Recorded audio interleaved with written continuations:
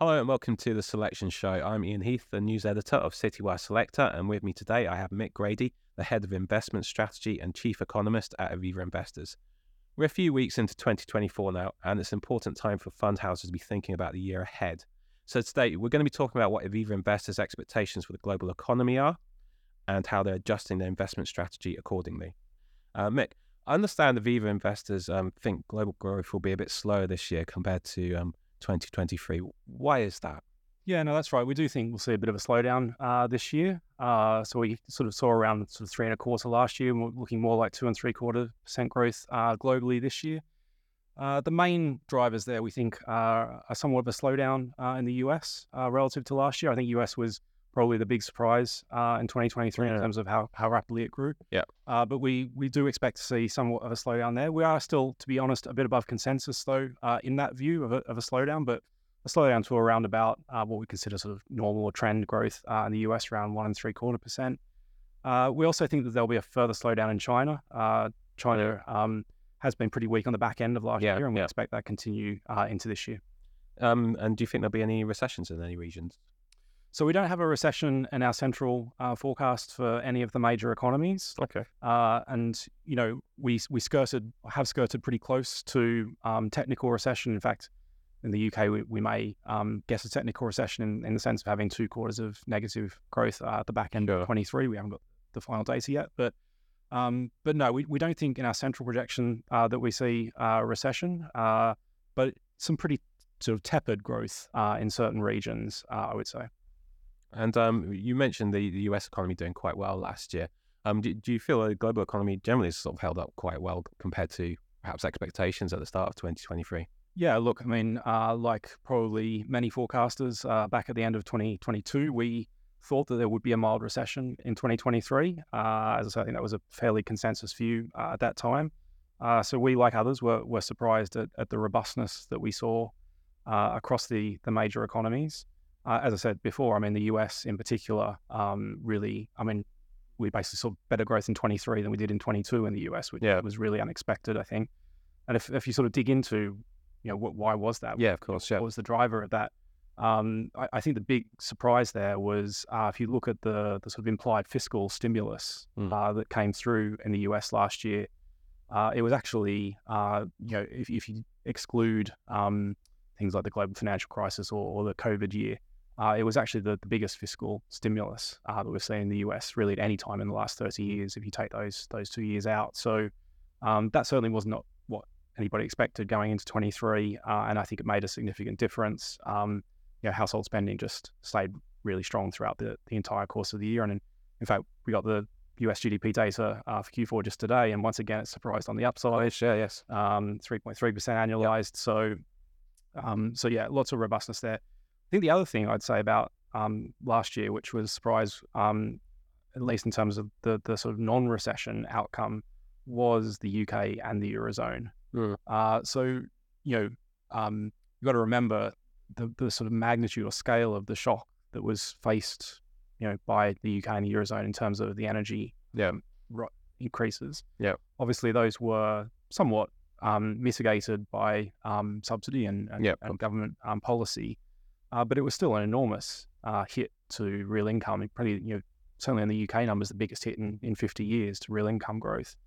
And despite that, your spending held up okay. I mean, essentially the UK economy has been pretty flat for the last 12 to 18 months, but you would have expected quite a lot worse outcome than that, given the magnitude of the shock. So there has been resilience even in those places where the growth has been pretty slow or non-existent. And of course, one place which was kind of a bit disappointing for a lot of people was China. I mean, were you surprised by what happened there as well?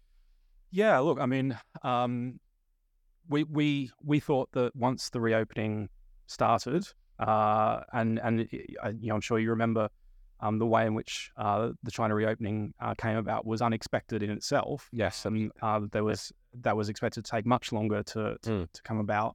They sort of, you know, flipped pretty quickly on it. And we expected that, you know, China wouldn't be that different to what we'd seen elsewhere around the world as countries reopened. You had this level of pent-up demand, savings that have been built up from being able to go out and spend and so on, and that would all be deployed, and you would see really a very, very strong year come out of China.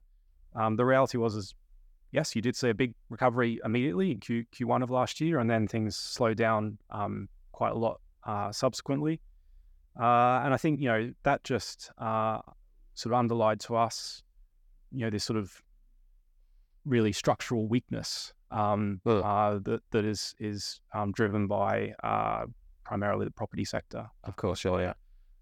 Really having such a huge impact also on confidence and consumer. And that's been quite an ongoing problem for a few years now. It has. You're right. And we think it continues. So Yeah. it's one area where we're a bit out of consensus, if you like, in terms of our growth outlook for this year. Is we do think China won't reach their growth target for this year. I think that 5% target again this year. We're weaker than that, and that's really because we sort of struggle to see without really much more significant policy intervention how they're going to be able to generate that level of growth. That said, things never stay still for very long, and we have actually seen some more aggressive intervention from the Chinese authorities just in the last week. Further cut to the reserve ratio requirement, further packages to support the banking system, and so on. So they are looking to do more, and so maybe that's a signal that there's more support to come. But based on what we know at the moment, we think China is going to be weaker than consensus this year. Okay, sure. Thanks, Michael. Okay, let's talk central banks a little. What sort of, we've seen some activity today actually, but what sort of activity do you think we'll see from central banks this year? There seems to be a growing consensus that we're going to see rate cuts. Yeah, and we agree with that. So one of the sort of key investment themes we highlight this year is the likelihood that we start to see rate cuts from really all of the major central banks this year. I think there's still an open question on timing, exactly when those might start. We're minded to think it's probably around Q2 for the Federal Reserve, the ECB, and the Bank of England, probably all in and around Q2, maybe Q3. So there's a bit of a question on timing, and there's obviously also a question on how fast and how far they go. Market pricing currently is for the Fed to do about 200 basis points over a couple of years. The ECB and the Bank of England a bit less than that. We're not necessarily in a huge disagreement with the market in terms of the magnitude of cuts expected, but what we know is that the likelihood that we kind of have this almost perfect sort of central case soft landing, which as I said, is more or less our own view, that delivers inflation kind of back to central bank targets and policy rates coming back to what we might think of as kind of neutral. It's hard to deliver on that. There's any number of possible things that could go wrong or be different to get a different outcome to that. Okay, sure. You mentioned inflation there. I mean, how concerned are you we might see another inflation shock? There are risks out there. There are. I mean, so in terms of the disinflation process, it has gone a long way from where we were. Remember that last year we're in double digits for most economies in terms of headline inflation rates, and we've come down a lot since then. A lot of that has to do with the decline in energy prices that has happened. Initially the stabilization and then decline, and that's particularly in Europe, for example, on natural gas prices, which have come down significantly from where they were last year. And so that's made a huge impact in terms of bringing inflation further down. Goods inflation, core goods inflation, again, it's actually quite soft now. There's very little global goods inflation, and so that's largely a reflection of what's a pretty weak manufacturing backdrop globally. And that kind of just leaves services, and services is kind of the big unknown, I would say, still at this stage. It's still holding up and is really more of a function of tightness of domestic labour markets, wage pressures, and so on and so forth. And those still look perhaps somewhat challenging, and maybe be one of the reasons why inflation doesn't continue falling, perhaps at the rate in which we've seen it more recently. I would just flag up a couple of things, though, in terms of, what could actually get it moving back in the other direction. Because there's one thing, just if you like, to slow or stop that disinflationary process. It's another thing entirely, I think, to say, well, could we actually see it picking back up again from here? I think in order to get that outcome, we would have to see something fairly material happen with energy prices. They're usually the swing factor when it comes to headline inflation. Okay, sure. It's obviously not impossible that we could have that outcome. There's a likely trigger some sort of geopolitical thing like straight. I mean, we still have war in Ukraine. We have all sorts of troubles, as we know, in the Middle East. And so it's entirely possible that we could see energy prices go back up again. We obviously are also seeing, shipping costs rising again now as ships are being diverted away from the Gulf.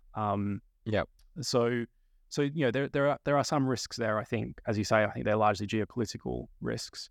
But you look at something like global energy markets. I mean, they are still pretty tight, so it doesn't take a huge shock. I guess that is the thing, to see prices perhaps going back up again. Okay, bear in mind everything we've just discussed. How is Aviva Investors changing its investment strategy to or mitigate or reflect these trends and sort of deal what might lie ahead? Yeah, I mean, I think probably the most significant change we've made at the sort of high level asset allocation view towards the end, sort of later on last year and looking forwards, was around our view on duration. So we'd been underweight duration, had that view for a long time, 2 years, 2.5 years. We had an underweight duration view. We aren't there anymore. We have an overweight duration view going forwards, and as I said, have done since late last year. And that's unsurprisingly, consistent with the view that we are moving into a rate cutting cycle. Of course, yeah. We probably see that there's more opportunity on the duration side in Europe, the UK. US maybe is a bit more fairly valued, we think, at this point in time. But that's probably, in terms of the change from where we've been, the most notable. In terms of on the equity side, we remain with an overweight equity view, moderately overweight equity view, again with some differentiation by region. But that's been more consistent, I would say. Well, you mentioned China earlier on, which you're kind of straying away from a little bit. Could you just talk us through where you're interested regions wise, or maybe what your underweights, overweights might be? Yeah, no, sure. So, I mean, in terms of maybe we can start on the equity side, actually, on equities. So we have a preference to be more overweight the US and Japan. Okay. In terms of the US, look, the valuations do look pretty rich. So it's not a cheap market by any stretch of the imagination. But the earnings, we think the earnings numbers for this year are going to look pretty decent. If you like, we've already had the earnings recession in the US. It kind of came and went without the economic recession. And so, if earnings can deliver this year, which we think they will, we think there's still plenty of scope for upside. In terms just on the US market, what's your view on this kind of concentration that we've had on the so-called Magnificent Seven? Do you think that's an issue? Do you think there's a bit of a bubble there, or do you think that it should be more spread out, the rally that we've seen? Yeah, look, I mean, certainly for a good part of last year, we felt somewhat uncomfortable about the narrowness of the rally in the US. Late on in the year, by Q4 though, it did actually expand out quite a lot, and so it wasn't just a Magnificent Seven story. By the time we got to Q4, when we saw a lot of the rally, obviously at the sort of index level. So, if you like, felt a bit more comfortable about the ability of the market to sustain, if you like, that momentum, given it was a little bit less narrow than what it was earlier in the year. Look, when you get these potential,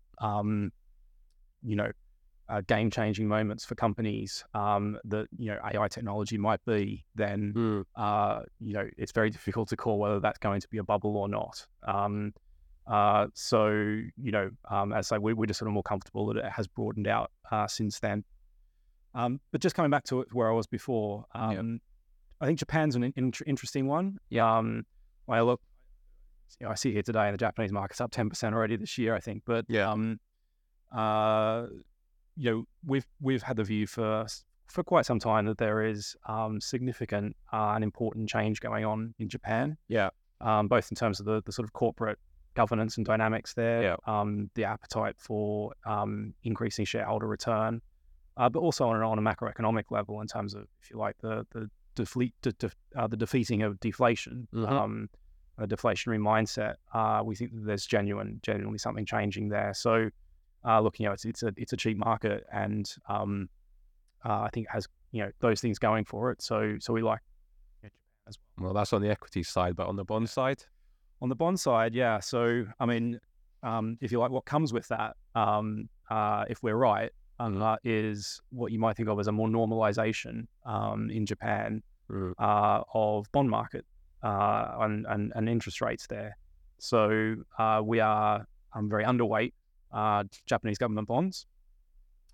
And that's really, as I say, predicated on the view that if Japan genuinely have been able to exit this deflationary mindset of 30 years, really, that gives the Bank of Japan the opportunity to actually end, we used to call them unconventional policies, but they've been going on for so long, where so many central banks, they're not so unconventional anymore, but these policies around yield curve control and negative interest rates.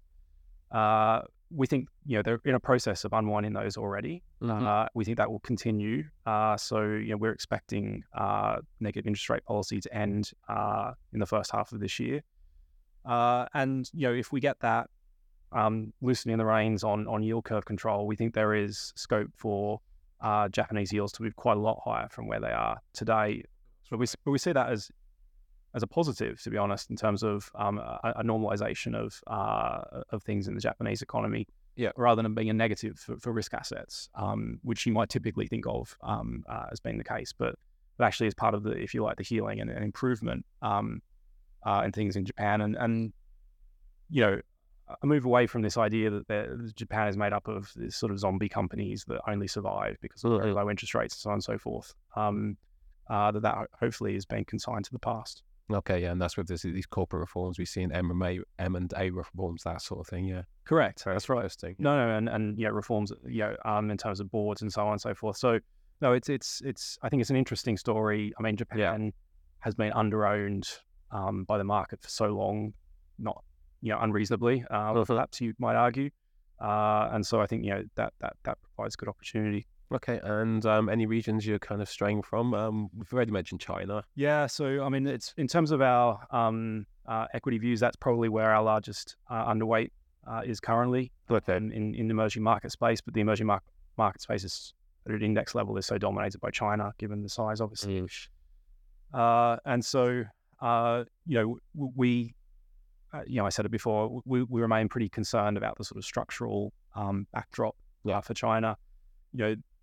What they need to work through in terms of essentially this debt deleveraging process is going to take many, many years. Their concerns, I think, and in terms of what the government is more focused on, what President Xi is more focused on, is around national security and self-sufficiency rather than economic growth, which, of course, for China, that's all it was for so long, was economic growth. Of course, yeah. And we don't think they're in that space anymore.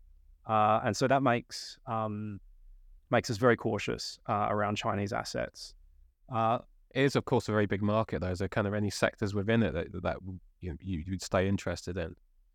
Look, I mean, we'd always be prepared to, consider, if you like, more short-term or tactical views. We don't have any particular at the moment, I wouldn't say. But yeah, I mean, I guess what I'd say in terms of the biggest risk, I guess, to our underweight view is not so much around a sort of tactical sector a view for China, but actually it's when the authorities come out with a particular policy which was flagged, for example, this week, that they are going to apparently strongly encourage, maybe even more than strongly encourage, direct purchases into the market by the state-owned enterprises, and use some of the FX reserves as well. So, I think it's really challenging when you have, what is kind of a very manipulated market to hold sort of strong fundamental views. Yeah, well, things can change very quickly and Exactly. can be quite unexpected as well. Yeah, that's right. Yeah. Okay, sure.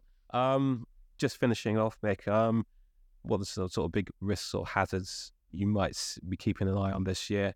One thing perhaps worth discussing, there's going to be a lot of political elections this year. I was wondering if that's something you keep an eye on. I think it's 45% of the world is going to the polls this year. Yeah, so many people have tried to calculate this number as to what is the number. I've heard 45, I've heard 65, I've heard all sorts, but it's a lot, basically. Yeah. At the end of the day, it's a big number. A lot of the world is going to some form of election this year. Of course, the fact that India has elections this year makes a big difference to the percentage number. Sure. But no, look, I mean, obviously, I would say the one that most people are going to be focused on is the US. We've already, I guess, more or less got to the situation where it's fairly clear that Trump will be the Republican candidate, and based on current polling, at least, current polling would suggest he would win if the election was held today. It's very complex with the electoral college system in the US. It's not just about who's the most popular candidate and wins the most votes, as we know. It's more complicated than that. But at the end of the day, we probably think it's down to 2 or 3 states: Pennsylvania, Wisconsin, Michigan. Whoever wins those 3 probably wins the presidency. And at the moment, Trump's polling in the lead in all of those states.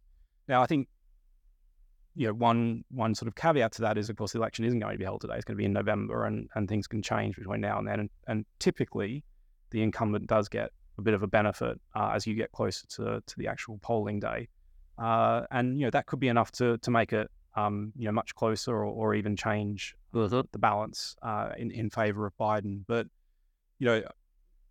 what I think all investors are probably thinking to themselves is, well, if we do have a change of president, a second round, Trump 2.0, how much does it look like the first one? Well, that's what some people have mentioned to me recently. They're actually both kind of known quantities now. When Trump was elected in 2016, nobody was quite sure what we were going to get.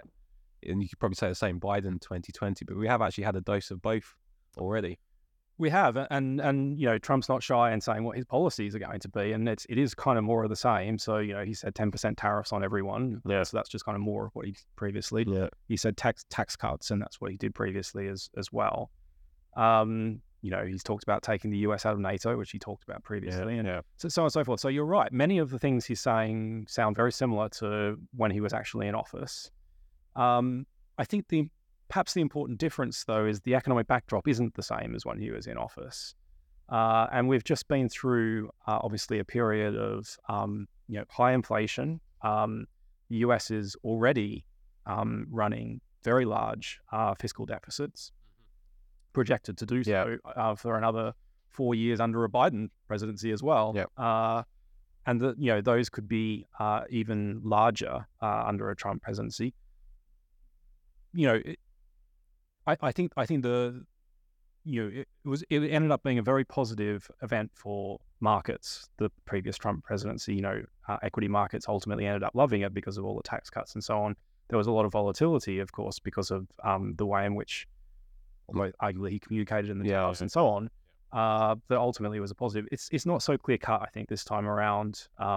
If you're sort of potentially restoking inflation through domestic policies, I think the Federal Reserve are going to be quite concerned about what the impact of that could be as well. So I think that's kind of an important difference. But yes, there are of course other elections here in the UK. We have election coming up later this year. Again, I would say the polling is more clear cut, shall we say, at this point in time, in terms of it being a likely Labour victory. Of course, the the sort of fiscal situation that Labor will inherit at that point will be pretty constraining for them, Nick. And so I think, it's unlikely we see dramatic policy shift, even with a change of government. Okay, sure. Okay, well, that's 2024 summed up, Mick. Thanks very much for that. Maybe you'll come back in 2025 and we'll review what we've discussed today. But thanks very much for dropping in. Appreciate it. Thanks very much.